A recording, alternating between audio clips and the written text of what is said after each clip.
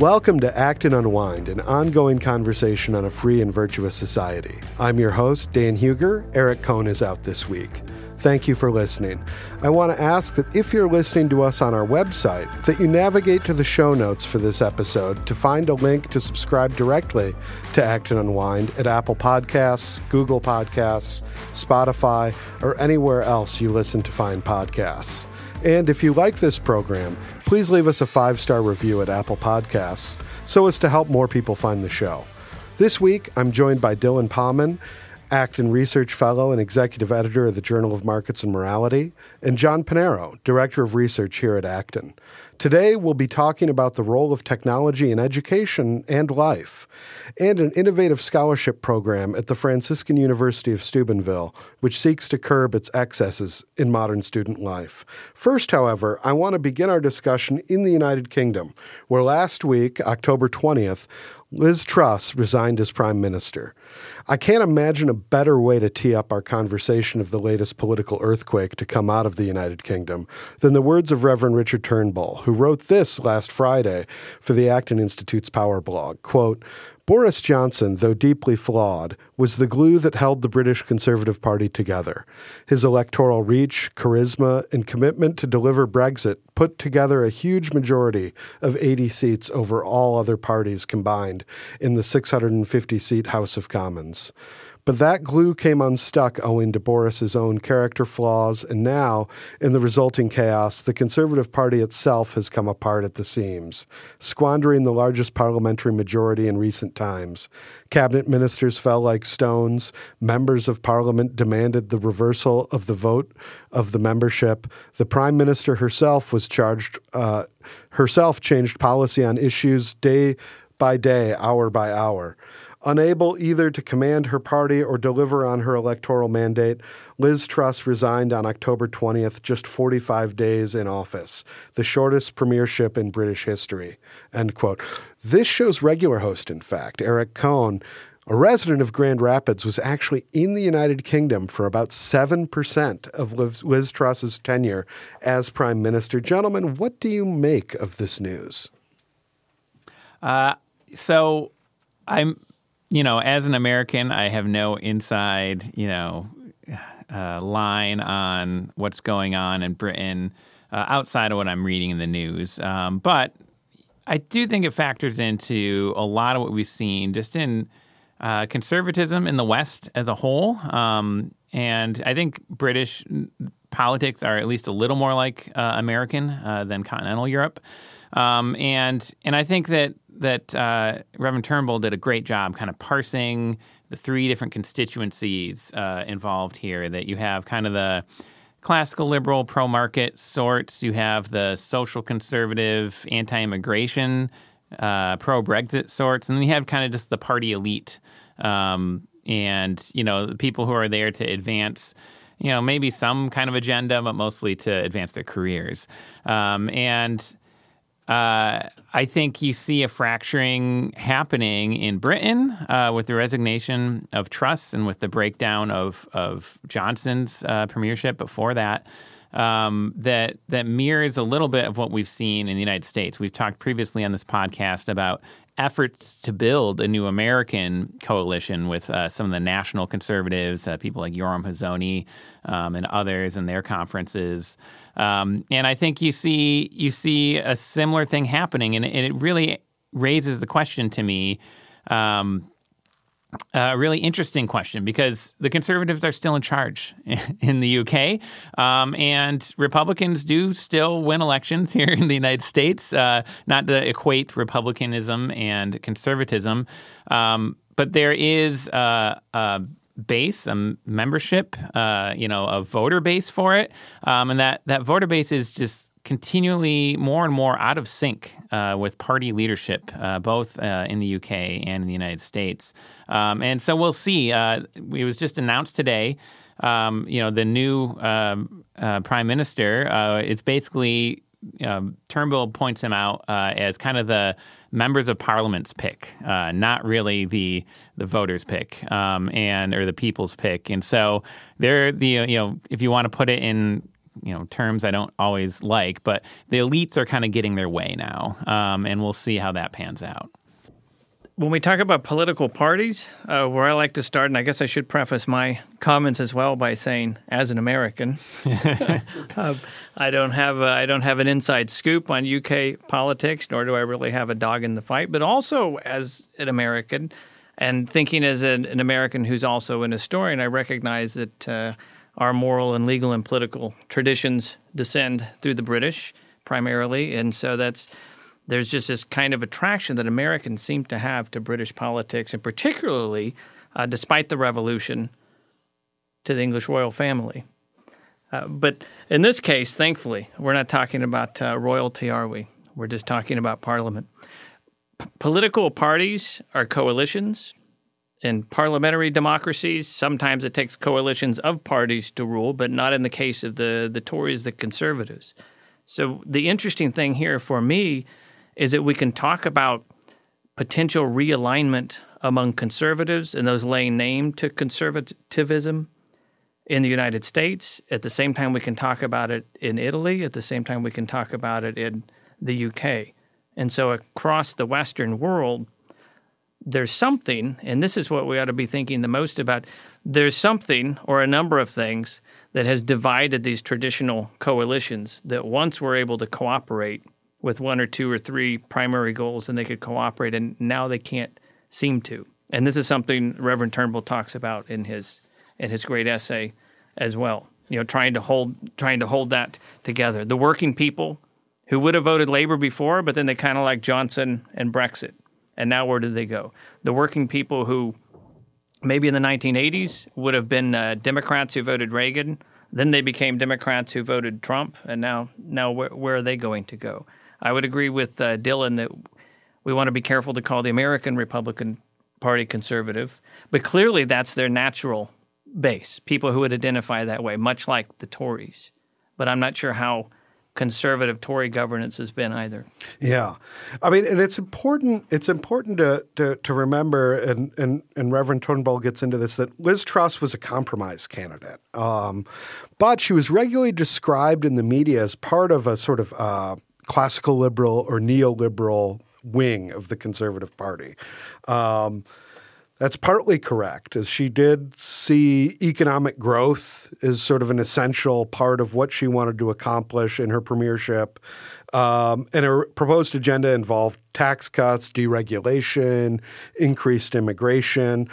But as Reverend Turnbull also pointed out in his piece, that also involved continuing government spending that's been at its highest levels in living memory. Does the implosion of the British government, fueled in part by a negative market reaction to her agenda, mean the death of neoliberalism or classical liberalism as a political program? Dylan, you raised the specter of folks on the new right. A lot of those folks see this as like a vindication of their critiques of this earlier liberal tradition. What do you make of that? Neoliberalism is dead. Long live neoliberalism. This is one of these weasel words. It's kind of a black box. People like to throw in everything they don't like about the current world. And actually, one of the most interesting shifts, at least in American politics, but I think I've seen at least a continental trend for this as well, is to just drop the neo and start critiquing liberalism in general, as if it wasn't already bad enough to have a weaselly black box term that people were just filling with whatever meaning they want.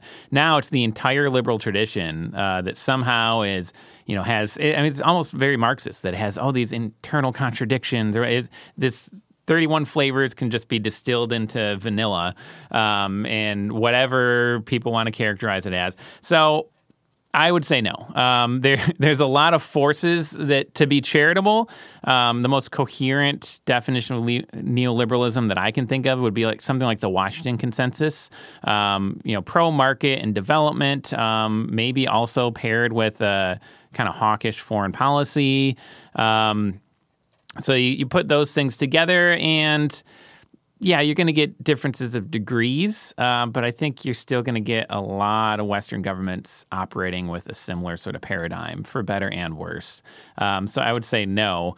But we'll see. I mean, that's kind of always the case. So neoliberal, to be clear, like people think Obama's a neoliberal. People think, it's the sort of thing that cuts across parties. It's not particularly conservative.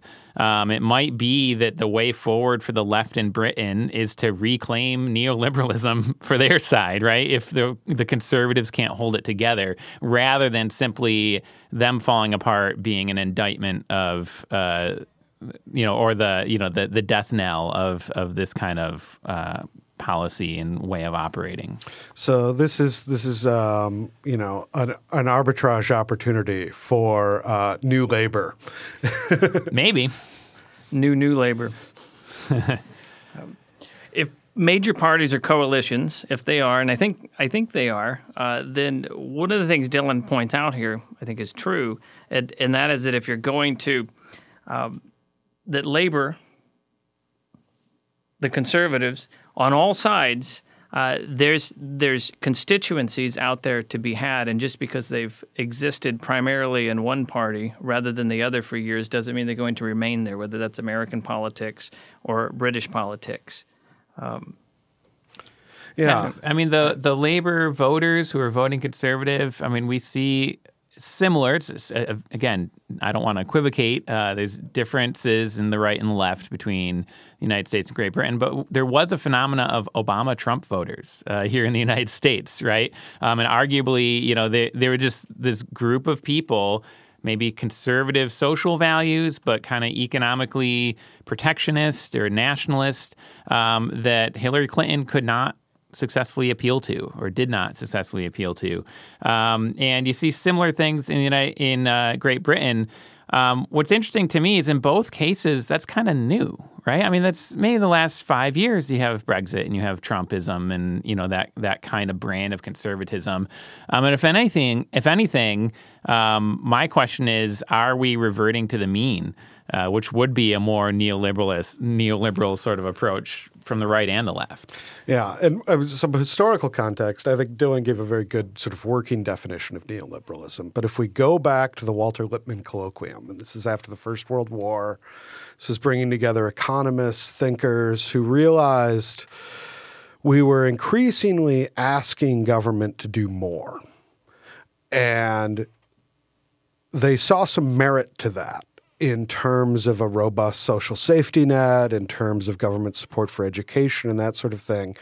But they also saw the dangers in that to a free society. And how could they thread the needle to maybe have a more robust state than the sort of classical liberal 19th century example of how a free society was cultivated, while addressing the concerns of mass democracy and these new phenomena that we saw in the 20th century. One of the tensions, yeah, John. No, neither of the major parties, but particularly the Conservative Party in Britain now, could we qualify them as small government in some sort of Thatcher-like way, can we? And so why did Truss not last very long? Well, because what she tried to do was take people who were drunk on free money and pull it back, and that's just not going. It wouldn't work in the United States. It wouldn't work in Britain. But I think that the spigot has been much more open in Britain for several decades compared to the United States, and this is why you can talk about low taxes in the United States, and maybe somebody's still going to vote for you, but it's a little bit more difficult, it seems, for Truss to have accomplished that. I'm going to spend more and tax less, and people can do math. Yeah. And we're in a very different world in terms of levels of government debt that we look in the United States and in the entire Western world. We're looking at much more highly leveraged societies across the board, both with consumer credit and with state spending. Now, 2 weeks ago, which, as we've learned since, is like a decade in British politics. It's like dog years, isn't it? Yeah. John O. McGuinness at Law and Liberty wrote a very thought-provoking piece entitled New Avatars of the Right. And he writes, quote, "There is a battle going on across the West about the nature of the right. Should it reflect more of the right liberalism of Thatcher and Reagan, or more of the national right, sometimes called right illiberalism, as defined by leaders like Viktor Orban? This fall has seen the selection of two female prime ministers, Liz Truss of Great Britain and Giorgia Meloni of Italy, on opposite sides of this divide. End quote. In this piece, Truss is characterized as a right liberal, while Meloni is someone with roots, quote, on the nationalist corporatist right, end quote. What does the failure of the Truss government tell us about the future of American conservatism and the right more generally in this sort of contest between differing versions of the future of the right? Well, I mean, I think, John already mentioned, she wanted to cut back spending and taxes, but very quickly walked back the spending part of that. And, there is just that kind of purely economic right agenda. Again, maybe more so in Great Britain than the United States, although I would be surprised to see it successful in the United States. It's just not very popular. It doesn't hold itself up. And I think that was part of McGinnis's piece and pointing to the situation in Italy, where you have kind of the opposite, very much a social conservative, talking about family before market and state, right? Using that sort of rhetoric, something that we hear a little bit among our national conservatives and integralists here. Something that I think is important. Family is integral to every nation, and it should not be endangered by state power or market forces. On the other hand, that rhetoric can mean a lot of things, and it doesn't mean more liberty necessarily. In Italy, it means, a more expansive welfare state for the family, or, supposedly pro-family or pro-church policies. And that's different than reining back policies. And the question he raises, and I think it'll be interesting to see if it gets put to the test, is whether the opposite can be true in Italy, right? Can you just have that social conservative agenda without the fiscal responsibility that goes with it? I think the two have always needed each other. I think the idea that, despite the fact that, of course, it was a coalition, but the idea that fusionism has no internal coherence, I think, is wrong. I think, Acton affiliate Stephanie Slade wrote a great piece a few years ago now about the philosophy of fusionism. And there is a coherence to it. If you care about families thrive in free markets. We have good data for this sort of thing. If you care about markets, well, you actually need intact, healthy families, right? The kind of core values of social conservatism augment and form that foundation needed for the economic liberalism that's associated with the economic right. So we're seeing people trying it, and of course we've tried it a little bit in the United States with Trump to go more in the protectionist direction, less in the economically liberal direction. And I don't think it's worked very well for housing prices. I can tell you that. Something that matters to a lot of families out there. We have tariffs on Canadian lumber. Why? There's just a lot. And so we're not building new homes. And so housing prices are skyrocketing. That hurts families. It's not just a matter of the bottom line for builders, although that matters too, because guess what? Builders have families.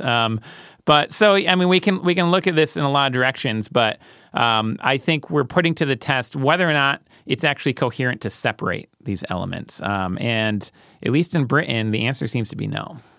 Yeah, I think separation is the big question. So if those Can those that is fiscal conservatism, as we used to say in the 80s, also do they have to be in the same party or coalition with the social conservatives, which in Italy would concern those also who love the church and who see the EU as a threat to the dignity of the human person and to the family and to what it means to be an Italian. But then, of course, Italy, as a founding member of the EU, is going to have it's complex, as we should say. So can you separate those? I think if we start with the human person and progress out to the family and talk about principles like subsidiarity, well, then no, you can't separate those. Not in principle. But when it comes to long-term policy, I think what Truss ran up against, at least in the UK, is that you can't step back with a very sudden shift in today's political climate, either in the United States or in Great Britain, or anywhere else for that matter, where there has been an open spigot of relatively free money loaned out to the people. You can't do it in the United States. You can't do it elsewhere. The families who are being hurt by some of the government policies Dylan alluded to, and others, including this connects to the college loan crisis, et cetera. It's a real easy sell to say in a democracy and to get votes that I will just pay off your debt, right? I'll pay off your debt. That's the hardest thing for you. You know what you need? You need free daycare until 6 p.m. at night.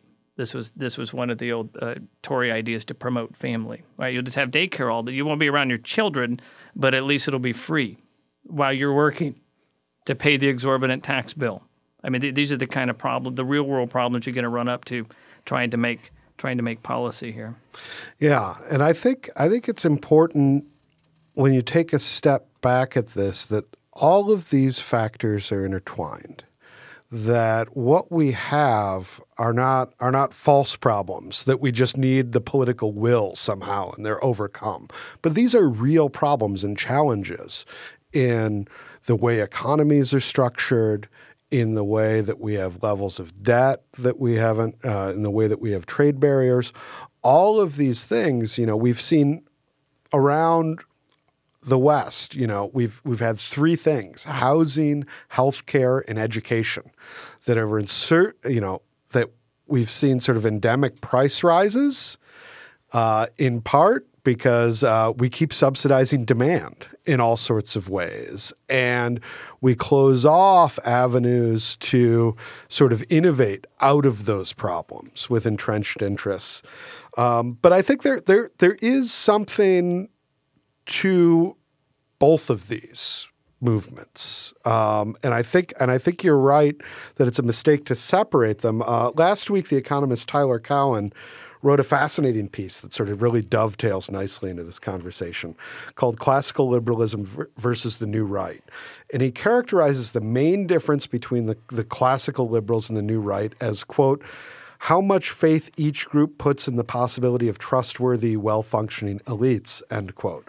But he also sees a fundamental similarity. Quote, the New Right doesn't entirely reject the basic principles of free market economics, but it does try to transcend libertarian views with a deeper understanding of the current power structure. In each case, there are sociological forces operating that are seen as more important than mere free market economics.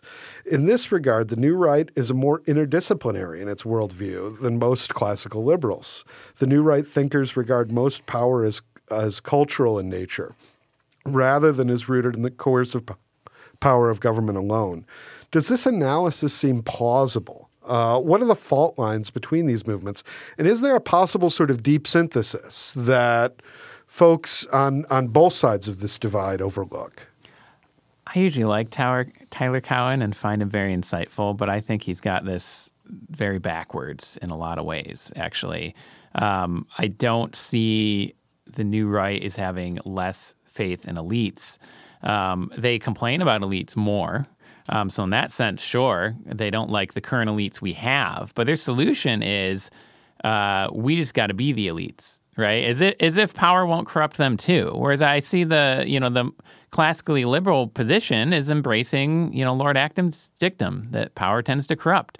That's why it supports things like checks and balances in government and division of powers and free markets. So I don't entirely buy into that. I mean, I see it's not that there's no merit to what he's saying, but I find the framing problematic. And I think the point I would give him is that there is a more of an interdisciplinary emphasis on the New Right. with the exception of the discipline of economics, because they don't seem to care very much about that at all, or know very much about that at all. And I think the classical liberal right, the kind of center right, to which I identify most with, ought to at least take this as a reminder that, hey, you can't just be economic libertarians and just presume that's going to be enough. It isn't enough. Again, trying to separate out the components of the old fusionist coalition is, in fact, more incoherent, at the very least, than keeping them together. So, I mean, that's kind of my hot take on that, I suppose. But that was my impression, that I don't quite entirely buy that analysis. Bureaucracies are faulty because people are faulty. I was reading Walter Bagehot just this morning on this very topic, and that is that what's wrong with bureaucracy is what's wrong with us. So if we think that we can get our elites into power and we'll behave differently, that's a danger. People often think they know how they would deal with power having it.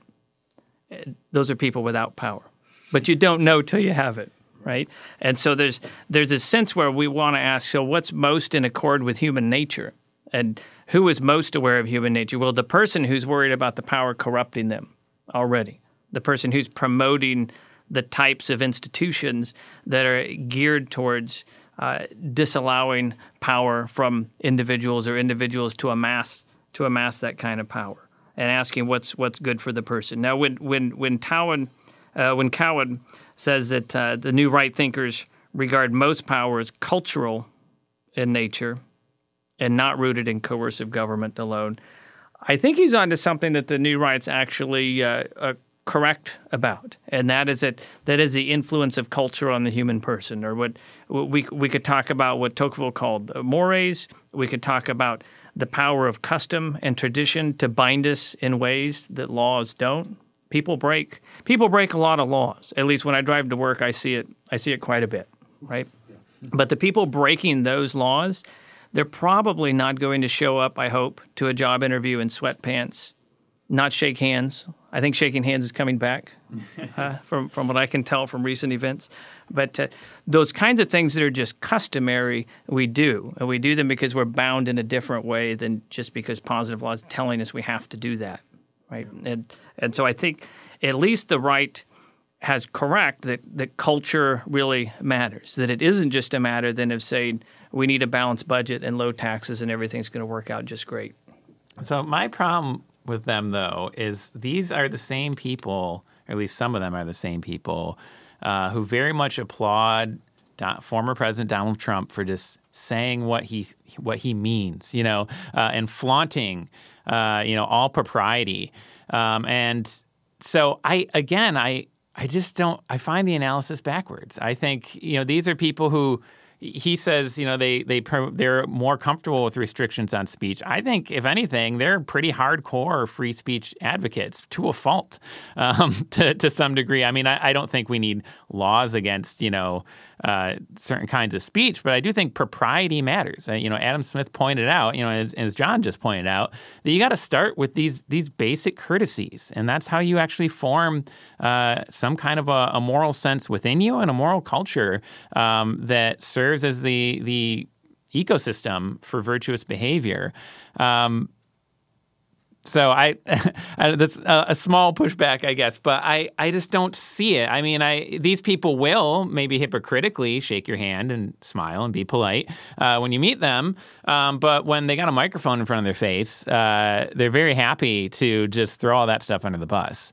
So, maybe there's a disconnect between the message and the messengers, but their rhetoric, at least, does not seem to promote what I think is a very essential foundation of a moral culture, which is propriety. There's gradations of that have been exacerbated by social media and technology. So you're right. You can meet one of these people in a coffee shop, have a great conversation, and you come away thinking, we agree on so much. How are we not political allies? How are we not allies in this? And then you see them behind a microphone and it's different. And then you look at their Twitter feed, and it's down a level from the microphone. Right? Yeah. My sort of thought and I'm much more sympathetic to Cowan's analysis than Dylan is. But one of the things that brought to mind was that there is a history in libertarianism of an analysis of power. There's a class analysis. If you look at people like Frederick Bastiat, plunder is not just a rhetorical flourish. He believes that there are people that seize the state to their own ends and exploit it to their own ends. One of his projects that he never got around to in his tragically short life was a history of plunder. And so there is, I think there is a legitimate critique of elites as not merely ignorant, but sometimes malicious. I think it's wrong to overlook that ignorance, and I think there's a lot we have in public choice economics. There's a lot we have that can assess, it's not all malice either. And I think that when you refuse to consider the possibility of both, you end up with some serious blinders, and you end up with these sort of rhetorical excesses that John has pointed to. I think that's very, very true. And I'd encourage all three of these pieces that I featured. This was one of those days when I was putting together what to talk about. I was like, there's some real synchronicity here. And I think this is part of a larger ongoing conversation that we've all been part of for a long time. It's a current event, but I think it points to real fissures in our times, and we need to think through these things carefully and not merely devalue and dismiss, as Tyler Cowen would say, our ideological opponents, as tempting as that can be. Now, John also pointed to a technological angle to what he thinks is the breakdown of trust, of putting the best construction on others. And as we shift from the political to an explicit interrogation of the question concerning technology, the Acton Institute's own indomitable Sarah Negri brought this to my attention last week, that there is a new scholarship available to students at her alma mater, the Franciscan University of Steubenville, which launched just this last month, called the Unplugged Scholarship, which awards financial assistance to students who give up using smartphones for the duration of their undergraduate studies. Franciscan University's Vice President of Advancement announced, quote, "This scholarship will help our students to focus on the heart of this formation, relationship with the Lord and each other. As our scriptural theme this year reminds us, we are called to freedom to serve one another through love," end quote. Noelle Marin, writing for Newsweek, did some reporting on sort of the early dividends of this for students. Quote, Tim Delaney, Executive Director of Alumni and Constituent Relations at FUS, reports that the initial meeting included comical woes such as having to ask a stranger for directions, as well as serious triumphs.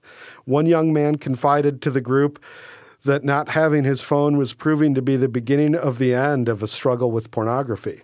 A young woman spoke of the diagnosis and long battle with anxiety and depression, and the alleviation of both after having been smartphone-free.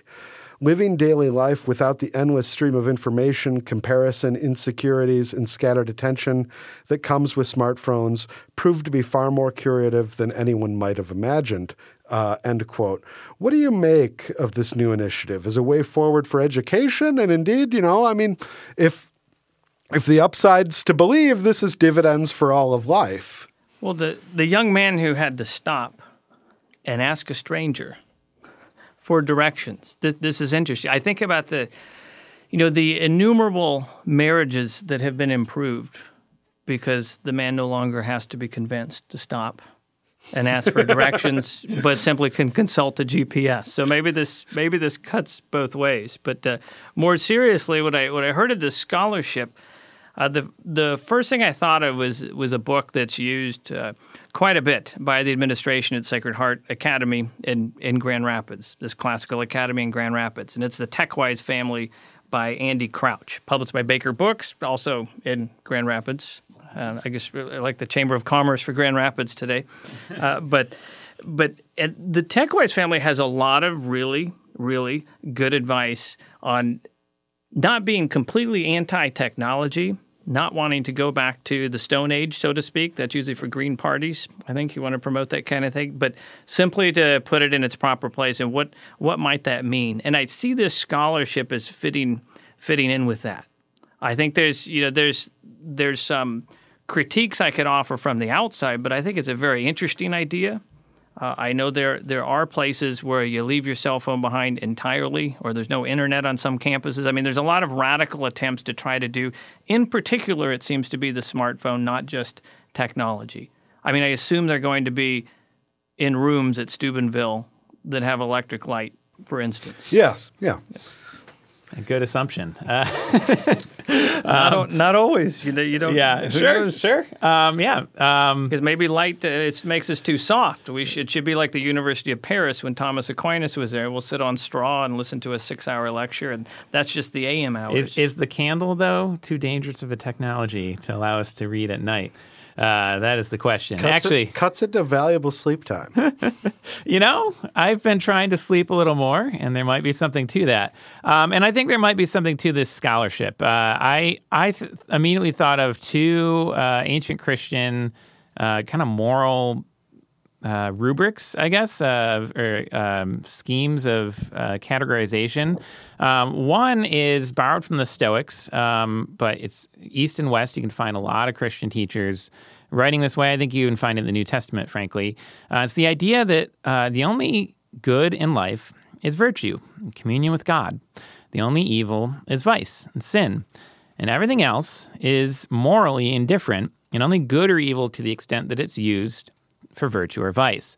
I think the same is true of cell phones. I was a late adopter of the cell phone. In fact, I only got one, I think, 2 years ago when my phone company refused to provide service for the little flip phone I had. Smartphone, not cell phones. Yes, yeah. I had a cell phone, although that was also like my wife, when we first started dating, was like, here, like, signed you up for a cell phone, or whatever. And again, like, it's great to be able to text my wife, hey, I love you, how's your day, that sort of thing. I think you can use technology in very, very good ways, including smartphones. It took me about a year to remember I have Google on my phone so I could actually Google how to get somewhere. And I was like, wow, this is great, right?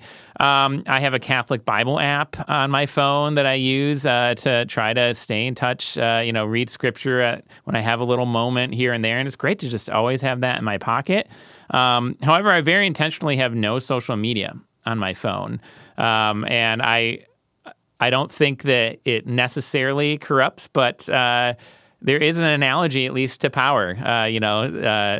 Internet, smartphones, social media corrupts. I don't know what absolute social media would be, but I'm sure it would corrupt absolutely. Absolute social media is TikTok. Totalitarian, at least, in origin.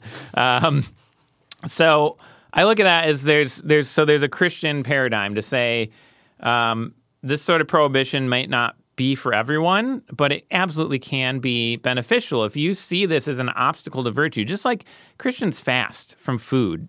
We don't think that any food, there's no, we don't have any kosher rules or any other sort of taboo, but we do fast at different times, depending on the tradition, to teach ourselves self-discipline, right? And to learn not to always say yes to every impulse we have, but to say no to ourselves. That's how you actually become self-governing and free in that higher moral sense. So that's the first category. Second category of analysis is moral motivation. So why do we do what is moral? There's a lot of commentary on this, in part commentary on, say, the parable of the prodigal son, as well as other teachings in Scripture. I think also, I'll get to it, but St. John's teaching on love, where you have the prodigal. He tells his father, I want my inheritance. I want to go live whatever life I want, basically saying, I wish you were dead, because that's when you ordinarily get an inheritance. And the father says, all right, that's what you want. Here it is. Go live how you want. And he squanders it, and he ends up feeding pigs And he literally gives himself over to a beastly existence. And now he's longing, if only I could be like the pig, at least it has something to eat, right? And he comes to himself. So he has this fear of not going anywhere else, fear of the consequences of his sin and his poor decisions. And he comes to himself and he says, well, I could go back to my father and maybe I could be one of his hired people, right? His hired servants. And that would be good enough, right? And he gets there, and the father, it turns out, has been watching every day for him to return. He embraces him. Before he can even he gets half of his pre-planned script out. Before he can even get there, the father is like throwing a party, and to the point where the other son is envious and says, how come I don't even get to throw a party for my friends? He says, son, all that I have is yours. You've been with me this whole time. And what they draw out of this is three motivations. There's fear of punishment. That's kind of the lowest moral motivation, but you got to start somewhere. The fear of the Lord is the beginning of wisdom. The next is the desire for reward, and that's kind of so they talk about a slave in the first case. They talk about a hireling or a steward in the second case. And then the last is just to obey the Father out of love, to obey the commandments out of love. And that's the disposition of sonship, or, to be a child of God. As St. John says, love casts out fear. St. Anthony, I think, very artfully put these things together, where he famously said, now I no longer fear God, but I love him, for love casts out fear. You start with that fear of God, but the point is to be a child of God.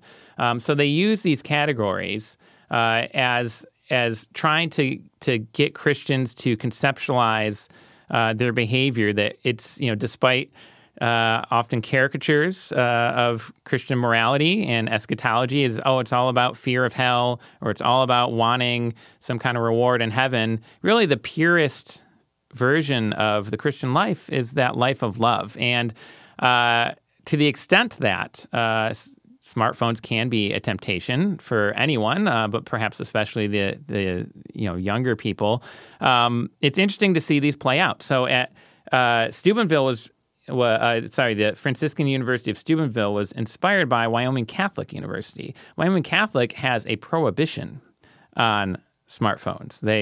Students are not allowed to have them. So that is a fear of punishment as the motivation.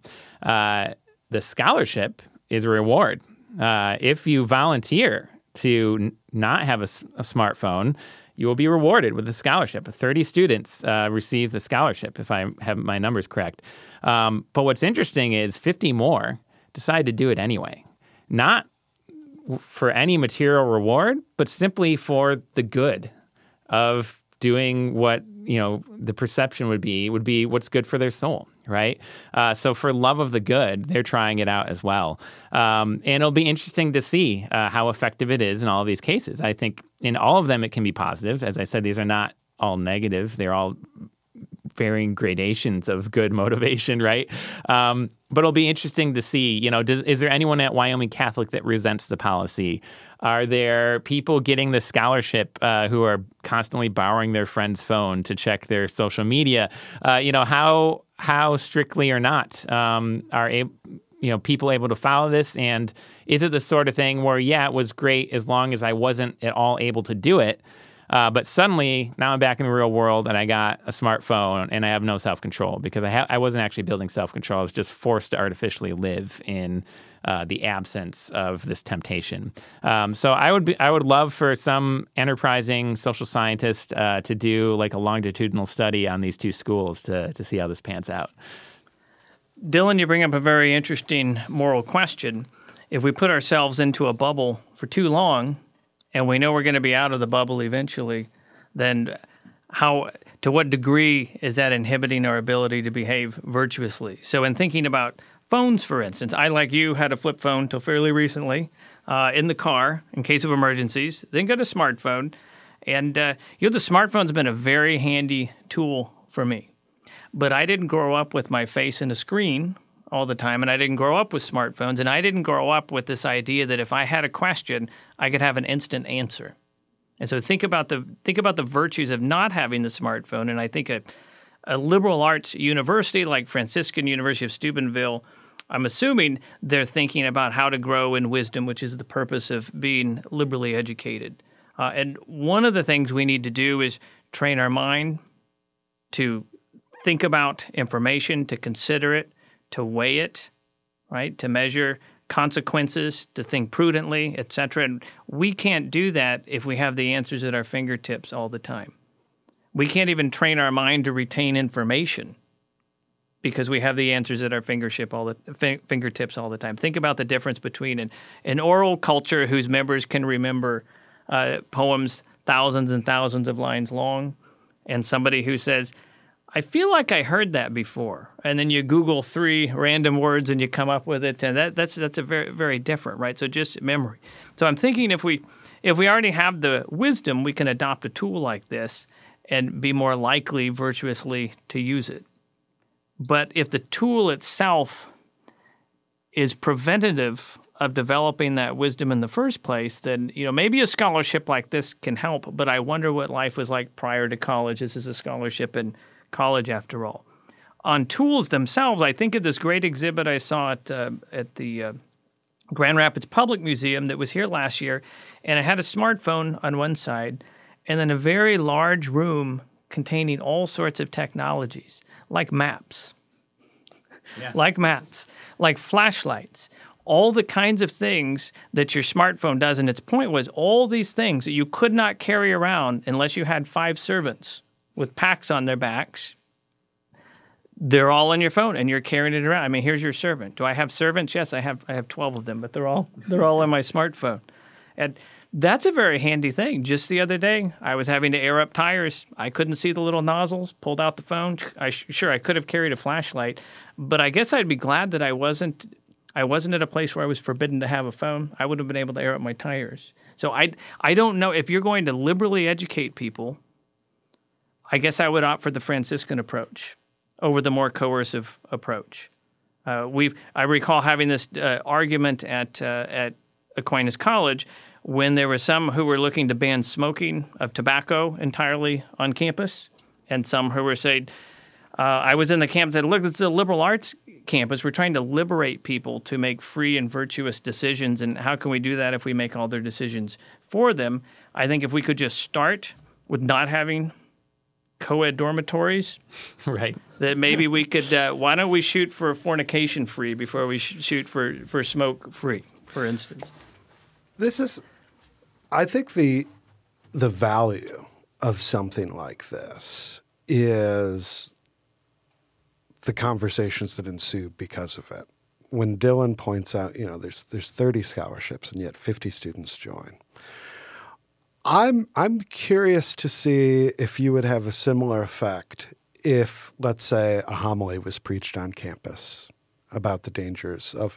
I mean, you have people who report struggling with temptation, presumably for years as a cause of this device that they had been carrying around. People developing depression, anxiety that they attribute to this device. So this is an occasion to think through those things. And I think that is extremely good. And what's most telling to me is that these are religious students attending a religious liberal arts university. And evidently, before this scholarship, at least among some, they had never considered the implications of something that they were literally carrying around in their pocket and how it was affecting them in their life. And I think anytime you can do that sort of introspective turn, that's a very profitable thing. I'm delighted to hear the good news from the students at Steubenville and wish them all the best in that. It is good news, and you notice it started with an incentive, right? The incentive is the scholarship, and a few sign on. And those are people who want to do it. And then those others just from choice, just from wanting to grow in virtue and wisdom. And that's why I think the scholarship idea is very much a superior approach than a blanket policy. I mean, imagine the student at another college who has an ill parent and wants to have the phone on their hip, for instance. I mean, that's just one example I could think of. So I think the Steubenville scholarship is much more in keeping with a traditional liberal arts idea of liberating you. So another aspect to this, and I think that we've already drawn out some of these examples, is you have these religious liberal arts schools, and schools are very high population density, right? In fact, my wife is from a town, Winona, Minnesota, that doubles in population over the school year because they have a university there. And when you have people everywhere, you could Google stuff and you might get a more accurate answer, although there is fake and bad stuff on the internet, even when you're trying to get the right answer. Or you could just talk to your neighbor. One of the biggest boosters of the smartphone technology in recent years that I've come across is comedian Arsenio Hall, who in a Netflix special a few years ago, and I'm not going to be able to make this funny like him, but he was talking about how he loves his smartphone. He does everything on his smartphone. He orders food and he, watches movies and he goes on the internet and he sends messages and all of that. He loves it and he loves doing everything with it except for one thing: talking to people, which, for those who don't know, was the original purpose of the phone. But that's the one thing somebody calls, and I have the same experience. Somebody calls, I'm like, why wouldn't they text? That was the fascinating thing about the car phone. Yeah. Was that you could take a phone call in your car. Yeah. Yes. Yeah, right. But as soon as that text, and Jerry Seinfeld has talked about this as well, another comedian, that as soon as the text was invented, talking was done. No one wants to talk when you can text. Just give me that 5-word text that lets me know what you want. Don't make me find a quiet place somewhere in the corner of my office so I can have this conversation with you. And I think there's immense good to all the convenience that has caused, but it is always worthwhile to ask yourself what is lost. Even when something's good, it doesn't mean that it comes without a cost. And we've seen, especially in the last 2 years, what happens when you take away face-to-face interaction with other human beings. And it's not good. I don't think the smartphone is necessarily an obstacle to that.